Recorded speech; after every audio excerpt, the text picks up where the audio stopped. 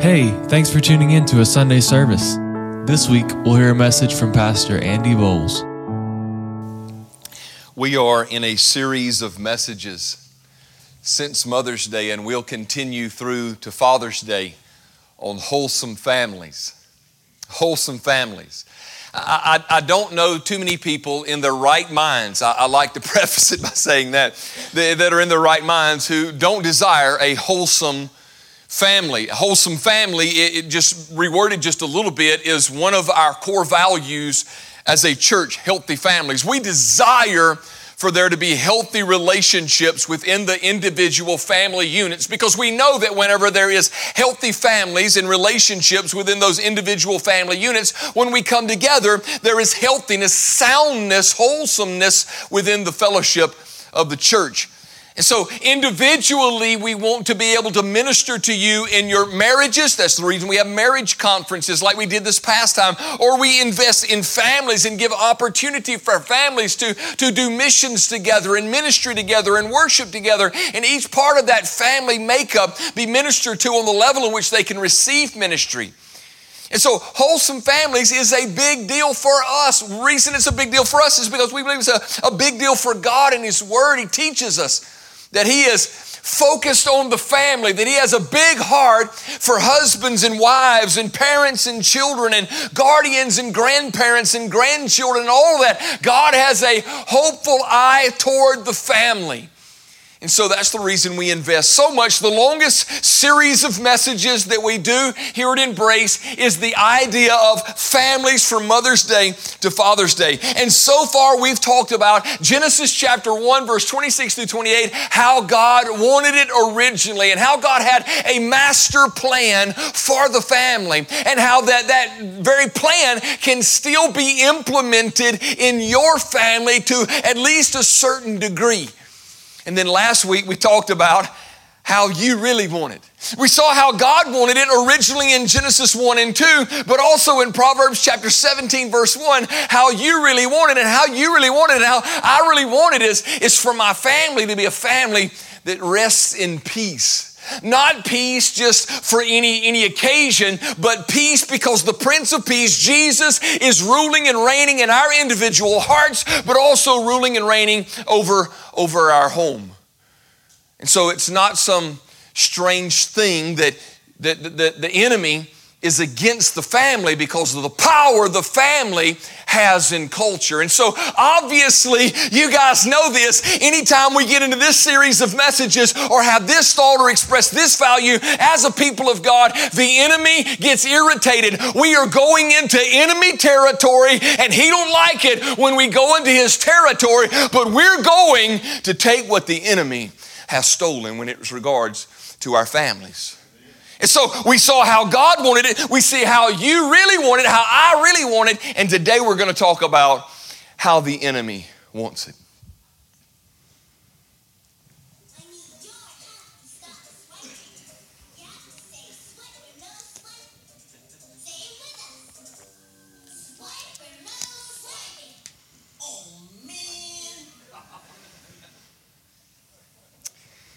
Now, you've got something to talk about when you leave church today. I mean, you guys know what that was all about. Dora the Explorer, right?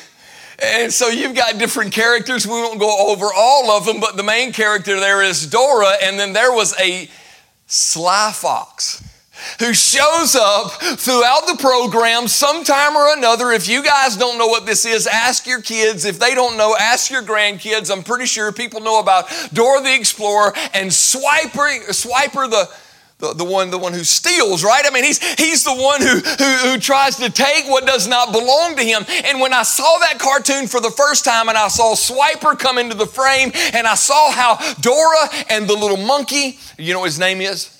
Boots, that's right. Boots, what do they have to do? They have to resist Swiper, and they say to Swiper, say it with me, Swiper.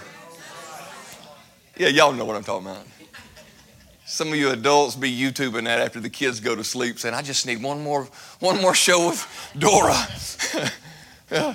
So swiper, no swiper. The fact of the matter is there is a swiper that is against your family. He is Satan, and his desire is to destroy your family, to steal away your family. And guess what? You have the authority as a child of God to do. Resist the devil. Submit yourself unto God and resist the devil. And he will, just like that fox did, turn tail and run. I love the passage of Scripture in Romans chapter 16 where it says, and soon he, Satan, will be under your feet. He is already a defeated foe. He has no victory from whence he fights from. Ever since before creation, in the fall, it happened with him. As Jesus said, I saw him fall from heaven as lightning to the earth. From that moment, he's always been on a descent. He has nothing to mount himself upon. There's nothing he can call his own. He owns absolutely nothing. God owns it all. Therefore, he has no authority in your life, no authority in your family, no authority ruling over your marriage, no authority ruling over your parenting. He has no place. And so what you have the opportunity to do is to say to Satan, Satan, no swiping. I wonder if there's Christians here this morning who are willing to stand up against the work of the enemy and say, not here, not now. It ain't happening. If you got your Bible, slip over with me real quick to Nehemiah chapter 4. It's the verse that's going to kind of be our diving board verse in today's message. And it's just one verse plucked from a stream of thought here.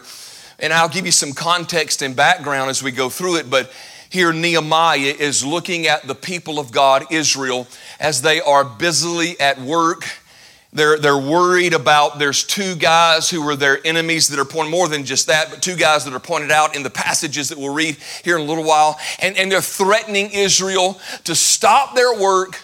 And their work was ultimately to have a place to raise their families and to worship God. And I look and rose up and said unto the nobles, unto the rulers, and to all of the people, be not afraid of them, the enemy. You don't have to be afraid of the enemy. Let me just pause right there, completely aside from the message. You do not have to be afraid of the enemy. 365 times in the Bible, that's one per day, God uses in some phrase or another, do not be afraid. Do not fear. There's no reason for you to fear. Greater is he that is in you than he that is in the world. You don't have to be backpedaling in life. There's too many Christians who, when trouble comes, they start backpedaling as though they're the ones that are being attacked or are always having to be defensive. Yeah, there's times to where we're attacked, no doubt, but we're called as the church to go forward and not be backpedaling. And so this is what happens. Y'all watch this. The reason that you and I backpedal spiritually in our life is because we have swapped fear's placement. We fear Satan instead of having a fear and a reverence to God. We've misplaced a holy reverence, a worshipful reverence, a right aspect of fear. And we put it on the devil and we become afraid of what he can do, and he can do nothing. Instead of fearing the Lord, he says, be not afraid of them. It says, remember the Lord, which is great and terrible. The word in the King James are awesome. And fight for your brothers and your sons and your daughters and your wives and your houses. Who this morning is ready to stand and fight? Huh? This was written in 445 BC. There were some guys who were contemporary, living around the same time frame. A lot, as a matter of fact, in the Old Testament that we really don't pair up together. Haggai was one of those. If you look, he's a minor prophet, closer to the New Testament, just a couple of chapters, but he was living around the same time frame as these two powerful leaders, Nehemiah and Ezra. And Nehemiah was given a specific duty by God to rebuild the walls around around Jerusalem. You see, right now they're in captivity. They're in slavery because of sin of worshiping another God. God brought them into captivity to remind them that He is the only God that they should worship. And in the moments of that captivity, they repented of their sin. They began to cry out unto God, and God answered as God always answers a broken-hearted person crying out to Him. What kind of sacrifice will God not turn away? A broken and a contrite heart. God's going to receive that. And so they began to cry out to God, and God says, okay, I'm going to restore my people in their place. And so God uses Nehemiah to build the walls. Why was it important that they have the walls around Jerusalem built? Is because it provided security for them. His contemporary, his partner in ministry, Ezra was called to rebuild the temple. And as Nehemiah is helping rebuild the walls, then Ezra is rebuilding the temple for the sake of worship. You see, the temple was extremely important to the Jews in their worship. If they didn't have a temple, and they didn't have the elements that were inside of the temple to operate their religious duties, they couldn't make sacrifices and offerings to the Lord, and they couldn't get into the Holy of Holies to where God would be ministered to on the mercy seat of the Ark of the Covenant. And there were so many details in that they needed that for that moment. And so the people of God are insecure, and the people of God, because of their insecurity, they fear, and they can't worship now. Why? Because they don't have anything to worship God with. Let me just say this. Don't let that be the condition of your family. Insecurity and without worship. And you say, Andy, how can I get these right? Well, if you'll lead in with worship first, you'll realize that God is your strong tower. He is your help. He is your refuge. He's the one that when you call out to Him in the time of need, He will show up and provide for you the protection that you need. And so this is what is happening. Nehemiah is being used. He's one of the two powerful leaders, but then there were two poisonous leaders in this story as well. If you'll go back and you'll read or listen to this book, I've actually listened to this book a couple of times while I've been working out or walking this past week and getting ready even this morning, listening to this chapter 3 or 4 times through the YouVersion Bible app. If you go back and read it, you'll see that there's two very poisonous leaders. One is named Sanballat. He was a Samaritan official officer, and then there was Tobiah. He was an Ammonite servant. If you want to write some verses down, you can write down Nehemiah chapter 2 verse 10, Nehemiah chapter 2 verse 19, chapter 4 verse 7 and 8, chapter 4 verse 17. But I want to read just verse 10 of Nehemiah chapter 2. And when Sanballat the Horonite and Tobiah the servant of the Ammonites heard of it, what God was doing through the life of Nehemiah and Ezra, it grieved them exceedingly that there was come a man to seek the welfare of the children of Israel. They heard what God was doing and how God was using this man Nehemiah and Ezra, and it irritated them. You see, when your home begins to serve the Lord, I think this is a lie that we believe. We believe that when we start doing the right thing, then everything else is going to be completely easy and okay. But when you start doing the right thing, it's when the enemy perks his ears up and turns his eyes to you and begins to fight against you. He is coming at you with all of the arsenal that he can possibly come at you with. And these two poisonous leaders, they represent the work of the enemy. One that is a bitter new enemy and one that is an old enemy, Tobiah, the Ammonites. And so what they're trying to do is stop the objective of the people of God here, Ezra and Nehemiah. Ezra and Nehemiah basically had two objectives from God in this. That they were to build the temple and they were to build the wall. And so in that they had both a sword in their hand to protect themselves and they had a trowel in their hand to do the work. And so God is speaking and God is moving and God is restoring. Some of you guys, your families are right now in disarray. Your families are heartbroken. Your families are hurt. Husbands are not being husbands and wives are not being wives and children are being rebellious. And you say, Andy, you just described not us. Well, praise the Lord if that's not us. If you don't have troubles in your marriage and if your kids are always obedient, praise the Lord, you're giving testimony next week. Right? Because I think all of us go through this to some extent or another. But the reason is because we're doing our best to live out this Christian life by obedience to God's word. And the enemy has taken note of that. And the enemy is coming against us with everything that he has. And again, all we have to do as God's people is take up the gifts that God has given us and the authority that God has given us and rebuke the devil, and the devil will flee.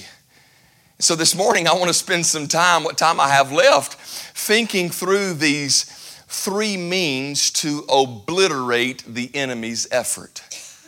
3 means to obliterate the enemy's efforts against you. Again, if you go back and you read chapters 2, 3, 4, 5, and 6, you'll see each one of these elements pointed out in the points that I want to share with you. First of all, the first thing that we've got to do to obliterate the effort of the enemy is to work together for the Lord. I think that it's okay for me to share some of my personal testimony with Laurie. There have been times to where God has called her to do something, and I've been, can I just be honest with you guys this morning? Can I be transparent? You gonna judge me if I get transparent? God's called Laurie to do something, and I think to myself, well, I ain't got time for you to do what God's telling you to do. I got to do what God's telling me to do. And nobody else has ever been there, have you? God has created her uniquely on purpose for a specific thing, and sometimes if I'm not careful, I can look past her and to what I feel like I'm called to do. And if I'm just completely honest with you, I can get a little selfish, and I can blame Jesus for something that he really didn't tell me to do. It's good, it's not wrong, and I'm going to do it just because I want to do it. Anybody there? To where you get selfish and just kind of do what you want to do instead of doing what you ought to do. And sometimes, even in a pastor's home, guys, in a pastor's home for 25 years, there's been times to where I have not worked with her. And it's been very few other times to where she hasn't worked with me, right? Yeah, she said yeah. There's been times to where our kids haven't been on the same page with us, and we haven't been on the same page with our kids. There's been times to where our kids have come to us and said, God said this, and we're like, are you crazy? So if we're going to be able to obliterate the work of the enemy, we've got to do this, I think, first and foremost. Nehemiah is called as God's people together. Even in verse 6, it says that the people had a mind to work. They knew that there was a work to be done. Understand this, when a person comes to Jesus and is saved, in that moment of the new birth, he has done everything and you have done absolutely nothing. You can do nothing to save yourself. If it was up to you to save yourself, it'd be up to you to keep yourself, and you can do neither. It has to be only by the grace of God to do both. But once you are saved, you are called to live a standard of following Jesus. We call that discipleship. And we as individual Christians are responsible with that on ourselves. But just to put this out there, if you are a man in this room and you are married and have children and you're raising those children and living in a home with your wife, and all, you are in a greater sense more responsible than anyone else in the home. I'm going to pick on dads before Father's Day gets here, okay? It is up to us as men to work and to lead the work of God in our homes. And so a lot of times I'll counsel with men and I'll ask men the question, where have you lately allowed the enemy into your relationships, in particular that of your home? How have you lowered the wall? How have you opened the door? How have you let the enemy sneak in? Have you not been guarding? Have you not been watching? And I don't want to jump ahead of my points because I have a point talking about watching later on. But is it your goal and your desire not just to do the work that you're called to in being a follower of Jesus as a Christian, but leading your family in that same effort to worship Jesus together? That you pour into your wife the Word of God and pray over your wife, and that you encourage your children and you lift them up in the nurture and the admonition of the Lord. Have you been doing the work? Jesus put it real plain that when you begin to follow Him, you're saved at the new birth, but discipleship costs. As a matter of fact, He said of discipleship in Luke chapter 14 that we are to count the cost of discipleship. What man who would go to war wouldn't count his soldiers against the soldiers that he's going to fight and see if he's got enough soldiers to win the war? Or what man who's building a building wouldn't first count the cost of how much it's going to cost to build the building, lest he lay the foundation and have not enough money to finish? He says, count the cost of following me, because it's going to cost you. And men in particular, this morning, I want you to be aware of the fact that it's going to cost you an awful lot. You are called as the one to lead the work, but also you're the one that's called to give the sacrifice. To give the sacrifice. What are you doing, man, husband? You say, well, Andy, I'm not married right now. Maybe you're a woman in the home and you're doing your very best to raise kids, and there's the absence of a man in the home. Then I would say to you as well, what are you doing right now in the leadership and in the raising of your home to lead your family in the work that is the work together? It is a cost and it takes time. What I'm afraid a lot of us don't seem to have, at least in our thought process, enough of is time. I know this for iPhone owners. How many of you guys have an iPhone? Raise your hand if you got an iPhone. Do me a favor later on, if your phone has this feature. Most iPhones, I believe, do, and I think maybe Androids have this feature as well. There is a little time calculator on your phone that will give you how much time you have spent on social medias, YouTube, texting, calling. I know sometimes that's our work. We text and we call, and we got to use those means of communication. I get that, but you go through and you look and see how much you're spending. Years ago when I had Facebook, it alarmed me one time when my phone gave me an update and told me how long I was on Facebook. Good night, man. I could have built the Eiffel Tower in that amount of time. Right? You really have more time than what you think you have time.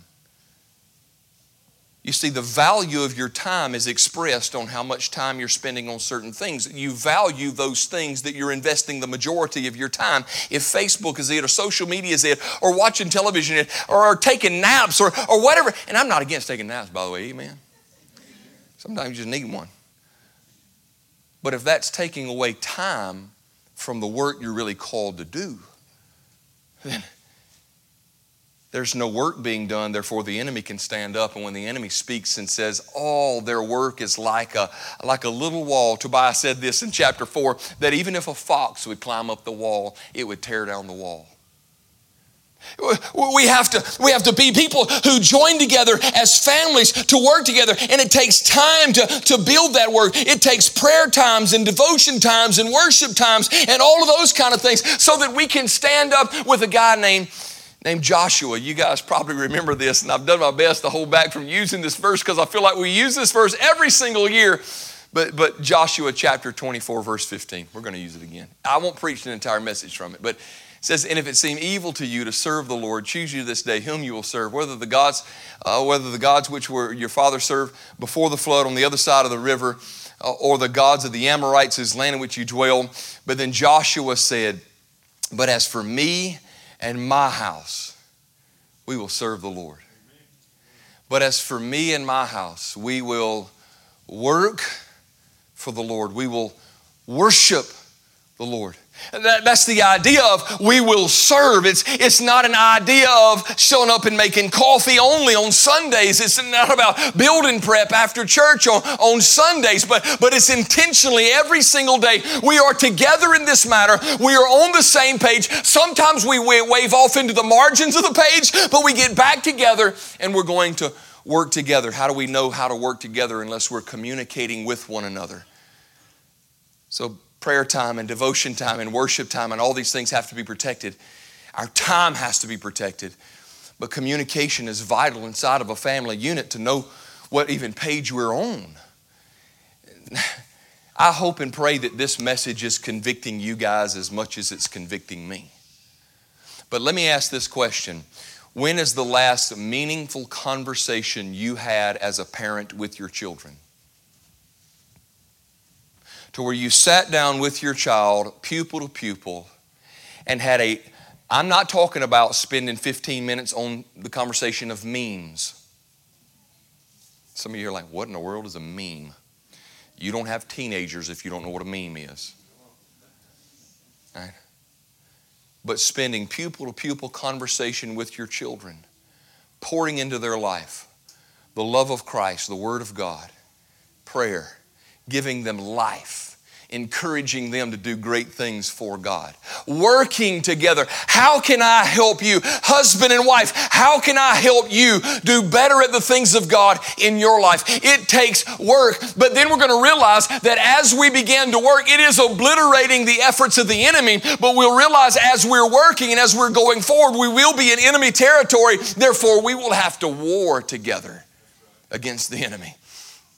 You see, if you go back to chapter 4 in Nehemiah, there's several different verses that, see, even the helicopters, right? I think that's the second one that's come over.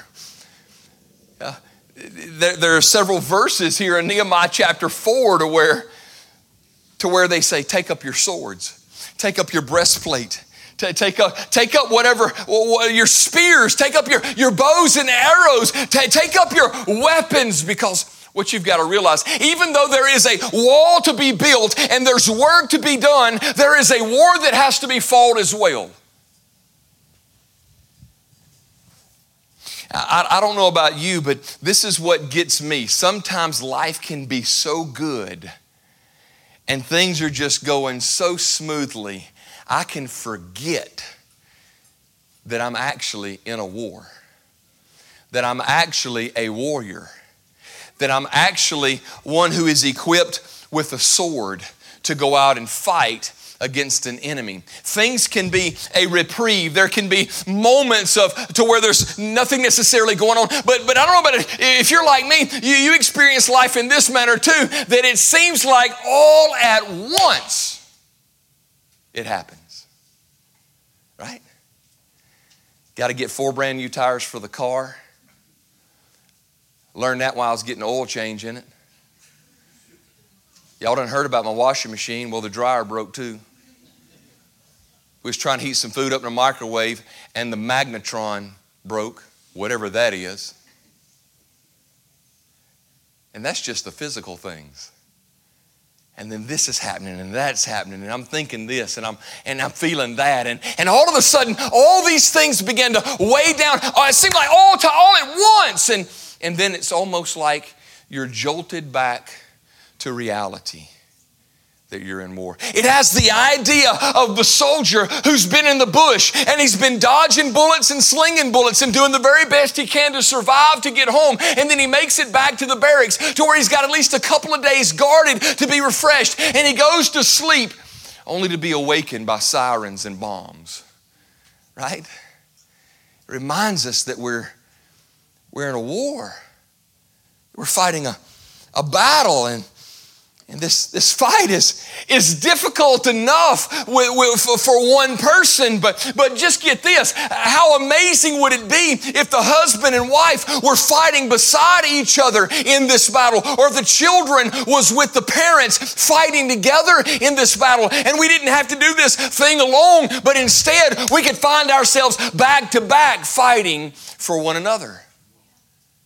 So we've sung the songs about how to fight this fight. But 2 Corinthians chapter 10, verse 4 says, for the weapons of our warfare are not carnal, but mighty through God to the pulling down of strongholds. Well, what do we mean when we say, for the weapons of our warfare are not carnal, fleshly, but mighty instead? What kind of weapons of warfare do we have? Well, I've got a list of some that I could think of just in the preparation for this message. Obviously, prayer is one of our greatest weapons that we use. Husbands, when's the last time you prayed with your wife? Wife, when's the last time you prayed with your husbands? Parents, when's the last time you prayed over your children? Grandparents, when's the last time you took time to bless and put your hands over your grandchildren and pray for them? Prayer. Obedience is a weapon to our warfare. As a matter of fact, if you'll go down to verse 6, you'll see that it says, revenging our disobedience with our obedience. Just simply obeying in a faithful manner. And being faithful is another weapon in which we can use as God's people against the enemy. And we can do this as a part of our warfare, being faithful. And this is something that God's really put on my heart lately. Faithfulness doesn't mean that you've done it 2 times in a row. I think that we get excited, and there's nothing wrong with getting excited, or we may fall into this train of thought because of certain things we like YouVersion. YouVersion is a great Bible app. I use it all the time, but it irritates me when I open it. It says, you're on streak number 3. You've opened your Bible app 3 days in a row. You know? And I get irritated because it said 3 instead of 3,000. And then I get prideful and I'm like,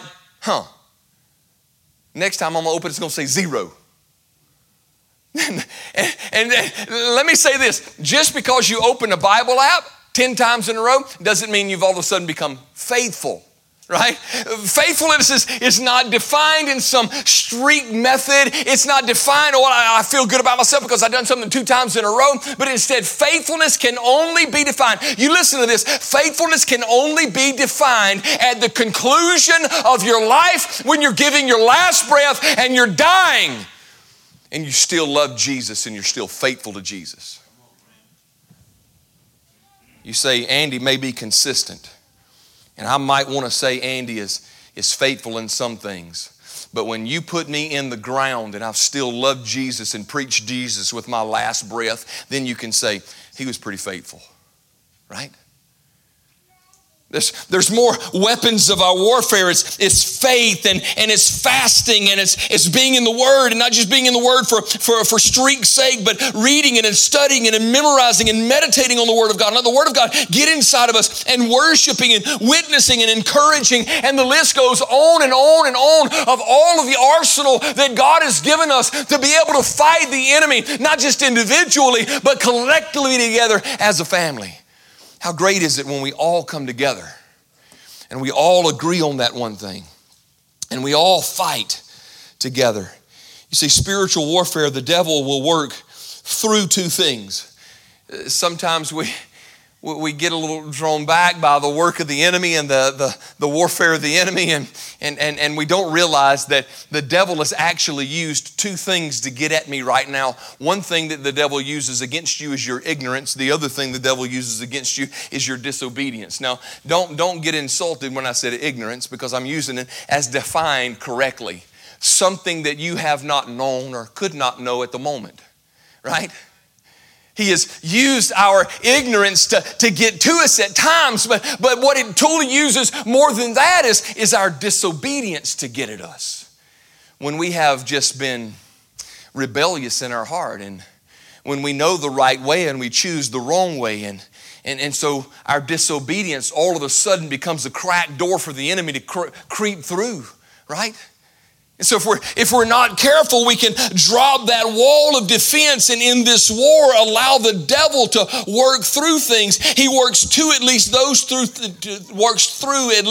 2 things, but also he works against your obedience. And so this is what I want to point out to you. If he's working through ignorance and through disobedience, but he's working against your obedience, I want you to realize he don't want to give you any rest.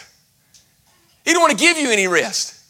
He don't want you to be able to take any ease. Instead, he wants to constantly be against you and be against your family. He wants to attack the husband and discourage the husband. He wants to come as an enemy against the wife. He wants to discourage the children. This is the things that the devil is desiring to do. And so just to realize that we are in this war, but again, as 1 John chapter 4 verse says, you are of God, little children, and have overcome them, because greater is he that is in you than he that is in the world. We work together as a family against the enemy's efforts. This is how we obliterate his efforts. We work together, we warfare together, but also we watch together. We watch together. I love these verses here in chapter 4. He talks about standing watch and making sure that there are people who are standing watch so that the trumpet can be heard, so that the alarm would be sounded. And when the alarm is sounded, then everybody gets up with their weapons and they begin to work against the enemy. This watching. You see, a watchman is important. Without a watchman, Psalms chapter 127 says that the city is watched in vain unless the Lord watch it. The house is built in vain unless the Lord builds it. There's the importance of someone who is walking in discernment and wisdom over the family, with the family. Trying your best as the Word of God gives you increase of knowledge and you are led by the Spirit and you are involved in prayer, that there is an awareness given to you, even if it has to be in a supernatural manner, to see things that are coming so that a defense can be raised. The problem with a lot of our families is we stay so busy and so disconnected that we're really not watching out for our family. We get so easily distracted with everything around us, and we think those things are good, and those things may not necessarily be evil or bad, but they're distracting enough to the point to where the enemy gets in. And the enemy works.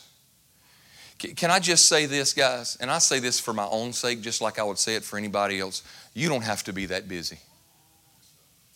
You don't have to be that busy.